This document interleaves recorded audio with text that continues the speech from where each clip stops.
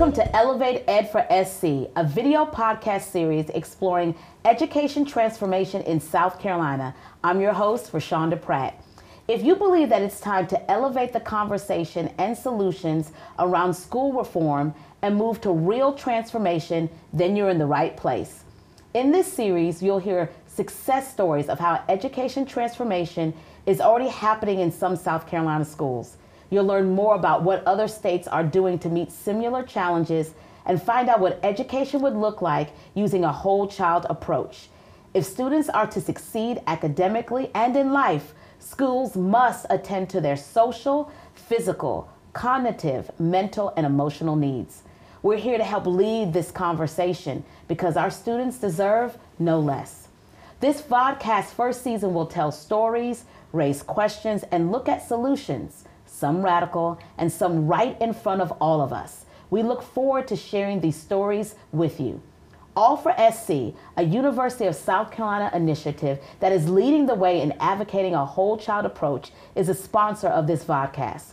We're coming to you from the Kennedy Greenhouse Studios on the campus of the University of South Carolina.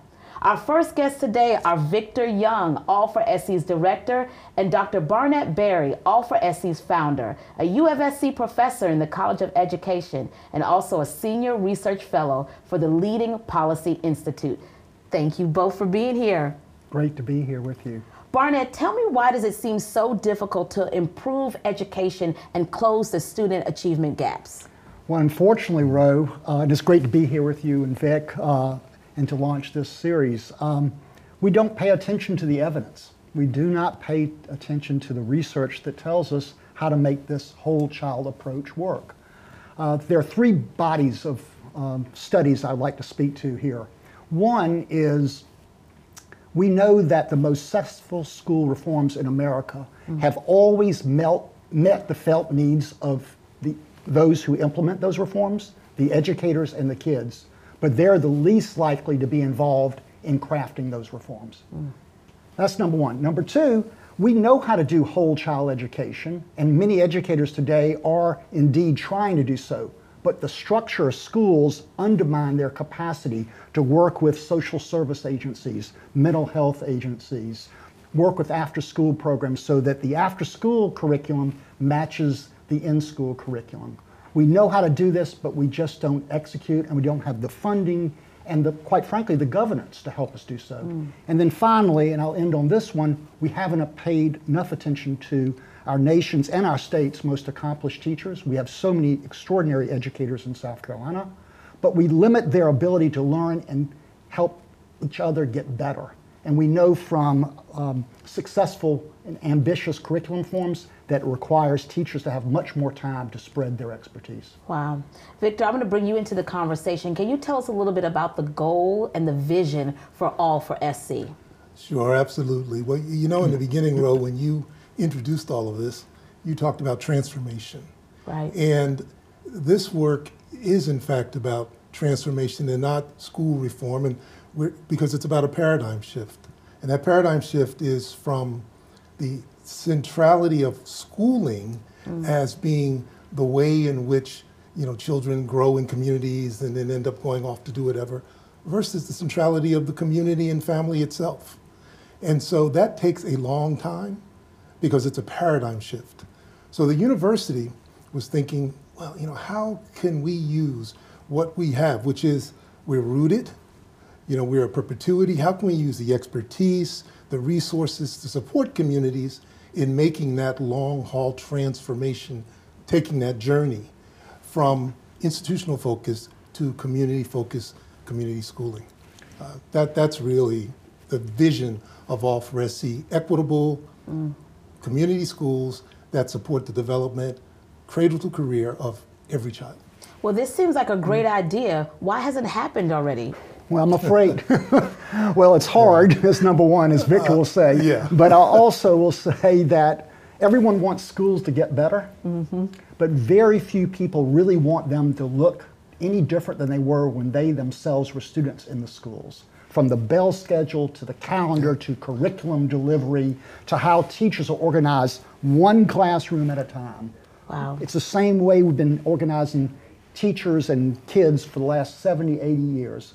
We are in the third decade of the 21st century. It's about high time we do something more transformative than what we've been doing. So what do we need to do? No, that's absolutely right. So in a way, we need to flip the script. Yeah. And what we mean by that is to really empower or figure out how to empower communities from, I talk about it from the ground up, but I'm really talking about families, students, caregivers, the broader community, and that includes teachers and educators because they are part of these communities. But the entire communities to figure out, well, how do we, from the time this child is born to the time they go off to productive livelihood, how do we support that development for every child? Yeah, that is a different question than the one that we generally ask when we talk about schooling, because we think about it as take them to school, leave them, something magical happen, we can help on the way, and then they'll graduate and go off and do good stuff. Mm-hmm. The great news is that everything that needs to be done is already being done in South Carolina. We just got to put the pieces of the puzzle together. And the other piece of great news is that top performing nations around the world that put together the early childhood to the apprenticeships going into careers, that type of cradle to career system. When you ask them, you ask the ministers how they did that system of theirs, they say they learned it all from us Americans. We just don't execute what we know how to do. Well, we're going to start executing because what I love about this podcast and what we're doing today is we're having this conversation and we're bringing some of those people to the table. We're bringing educators and students to the table. For anyone just joining us, you're tuned in to Elevate Ed for SC, a video vodcast series focused on education transformation in the state. Today, we welcome Dr. Christina Melton, veteran educator with more than 28 years of experience ranging from classroom teacher to a district administrator. As a product of South Carolina Public Schools and a first-generation college graduate, she's an advocate for teacher leadership, student voice, and educator engagement. And I'm so glad that we have you here as a part of this conversation. So Christina, can you tell us this idea of educating the whole child and what does that look like from your vantage point? Well, Ro, first, thanks for the invitation. It's an honor and truly a privilege for me to have a chance to be a voice for educators. So whole child, in education, we have our own alphabet soup where we can use jargon and lingo for everything and not everyone understands what we mean. So by whole child for this series, and I look so forward to us unfolding this and developing this over time. I guess that's my hook to introduce the audience to make sure we draw them back in, Ro. But for whole child, for me, it's looking at a child through their academic ability, through their social ability of how they're developing socially, their behavior, how is their behavior being affected and impacted by the climate that they're in, by the environment that they're operating within, and then socially, how are they doing within their social well-being? How are they doing individually? How are they doing within a setting of others? So it's looking at a child through all these different lenses of their social, emotional, physical well-being, and of course always their academic and cognitive abilities. What impact would the whole child approach have in the classroom for students? It depends on who you ask. As an outsider looking in as an educator that has had district administrative experience, I would say the impact would be on various levels. First, definitely impact the child. Whether it is a child that's entering into our 4 or 5-year-old kindergarten all the way up through our high school seniors. Even let's not forget about our students that go beyond the diploma time or the adult education that return to get their GED certifications. So how are our students doing? Looking through the lens of how can we support them in an environment where they can learn and do their best work. And then of course looking through the educational lens.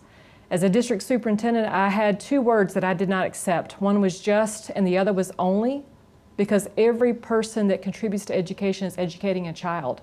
That bus driver that greets the child when they first get on the bus in the morning, the folks in the cafeteria that serve breakfast and lunch, every single person has the opportunity to make a difference in a child's life. So they too would be impacted by whole child. I would imagine we need to bring all the people to the table, and that includes policymakers. So what message would you have for policymakers? For policymakers, South Carolina has a motto, while I breathe, I hope. Yes. So while I breathe, I hope that we can have conversations. While I breathe, I hope that we can include varying perspectives. While I breathe, I hope that we can listen rather than talk. While I breathe, I hope that we can look at children through a different lens, because when we look at educating children of what they need right now, we can make a difference. While I breathe, I hope we will value the experience of our educators. Look at what they've accomplished in the last 3 academic years. In less than 24 hours, they flipped an agrarian model, an industrial-based model, to a place that's going to have hybrid experiences. It's going to have virtual education, on-site education, whatever the model was that the parent needed to accept for their child, or whatever the model was the teacher was asked to perform that day, our teachers have done it. So I celebrate our educators. While I breathe, I hope we can make a difference. Our educators are pretty dynamic. Where does this hope come from for you in this whole child approach? For me, it dates back to Pageland, South Carolina. I grew up in a family that farmed, and that was my dad's second career. So I grew up hoeing watermelons and cantaloupes. I grew up expecting to work during the summers. There were no summers off. There were no vacations that we had. We may have a night at the beach if we could find someone to sleep on their floor while they were there. So we would barge into other people's vacations. But my parents expected me to get my education. And for me, I wanted to be like Miss Baker, my 3rd grade teacher at Petersburg Elementary in Pageland, South Carolina. Her room was magical. If I could ever dream to have a classroom like hers, that's who I wanted to be. So that became my dream. Going to college, being the first in my family to get a college education out of 16 grandchildren, and being the first to go into a 4-year degree, and then having the first opportunity to open my door to other children as a teacher. So powerful. We're so glad to have you a part of this conversation and helping us lead the charge in this. Listen, stay tuned as we hear from the student perspective to this whole child approach. In our final segment, we welcome Merritt Jones, a fellow at Offer SC and co-founder of Student Voice, and Christian Ruff, a Student Voice coordinator and University of South Carolina freshman from Columbia. Merritt and Christian are colleagues at Student Voice, a by students, for student nonprofit organization that works in all 50 states to equip students as storytellers, organizers, and institutional partners who advocate for student-driven solutions to education inequality. To see whole child education at work in our schools, we have to engage students in partnership to transformational efforts. This segment will allow us to hear directly from young people about how they envision the future of education in our states. So glad to have you, and glad to have you by way of DC. So I'm glad that you are here. So can you tell me, how do we get students involved both locally and nationally in this whole child approach? I mean, I think first, want to be able to share what Student Voice is, and that's really recognizing and acting upon the fact that students are the most populous, the primary stakeholder in education, and then have to be partners in shaping it. So how we do that is a lot of things. We'll both share what that looks like, but the how is really building the muscle. Students aren't used to being asked what they think about schools. They might have taken a survey, and for our elementary and middle school students, that's probably the extent to which they've been engaged. As you go into high school, maybe you've been a part of student council or you're heading up a sports team, but those are usually asking you to plan prom or some other kind of smaller social activity, and really not getting to anything transformational. No one's asking you about your learning or about what's happening. And so to do that, we have to build muscle. We have to ask young people and ask them again. And it really takes muscle building and engaging more deeply, and doing that alongside teachers and other folks in the building, because that's how we do it together. It's got to be in partnership. I love that. Christian, I want to bring you into this conversation. Can you go a little deeper and share with us, what does Student Voice look like? Take us into, now we're building this muscle. What does it look like? Yeah, so like Merritt said, a lot of Student Voice, again, is students playing an active role in the decision-making process. Again, it's not something smaller like maybe at prom or the surveys, but again, students are taking an active voice in the education. And so a lot of times I like to think of it as students co-developing curriculum, for example, knowledge sharing. So a lot of times that means students are experts in how they learn, teachers are experts in how they teach. And so a lot of times we work with students and teachers to work together to make these decisions, because they all have their individual levels of expertise. And on a local level, and even on a national level, I'm working with a project with Stanford's D School. And what I'm doing with them is trying to find bright spots in individual classrooms. So we're going inside of classrooms with students and having them find out, okay, this is what is working well for me, and this is what's working well for other students. This teacher is doing this well. This teacher, I love the way that this teacher has this deeper learning integrative thing where I feel that I'm understanding the content and the material. I love the way that this teacher is explaining policy, for example, and there's just so many ways that we can engage students in that process and allowing them to not only give their feedback on it, but allowing them to co-develop these different things. So we're doing a lot of work nationally on the ground, and I think Merritt can talk a little bit more about what some other work that we've done in the past. I love this co-collaboration. So when in the context of South Carolina, I know you have some really powerful examples of what that looks like in our state, being a South Carolinian. What does that look like? Yeah, and we're going to get to hear directly from the young people we've been working with in future episodes. But to kind of frame up what they've been up to, over in Fairfield County, we've been spending time with a group of about 15 high school students, so from sophomores to seniors. And those students really engaged in a really deep asset mapping project in their community, a whole semester long, where they started by just asking questions and having conversations about what was going on. It was a COVID year. I mean, a lot was changing. Right. And students every week were showing up, talking, diving in, doing root cause analysis, trying to understand the root of what was going on. And then from there decided they wanted to work on school funding, mental health, and economic mobility. So they divided up in teams. They power mapped and figure out who they need to talk to in the school district and the county to figure out how to make solutions for those things. They surveyed their peers. They dove deep. They wanted to also tell stories of what this looked like. And then they worked together, interviewed folks, and then we presented them to the superintendent, to the community, to district members, to parents, to other students. And now they're working to figure out how to implement some of those solutions with other community members. So we get to hear directly from some of those young people about what they experienced in future episodes. This is so powerful. So for the parents and others who are listening to this and watching this, how do we get our young people to be stakeholders in their education? You talked about building that muscle. What does that look like? What would you say to that student who's listening or watching this? I mean, I think it takes all kinds. I think we're used to seeing propped up certain kinds of student leaderships. We're used to seeing people who look like me, who are on student council. And what we need to see is students, particularly those who've been most marginalized and pushed out of systems, engaged in ways that work for them. Whether they're designers, like Christian, who does graphic design and tech, or they like music, or maybe they're a really good thinker and need to be in a one-on-one setting. We have to find ways to engage students where they're at, to continue to build that muscle, and for them to know there's not one kind of student leadership. There's lots of ways to get engaged. You don't have to be standing up talking to your school board to really engage, and school boards need to come to young people and meet them where they are and not always just have them come to them.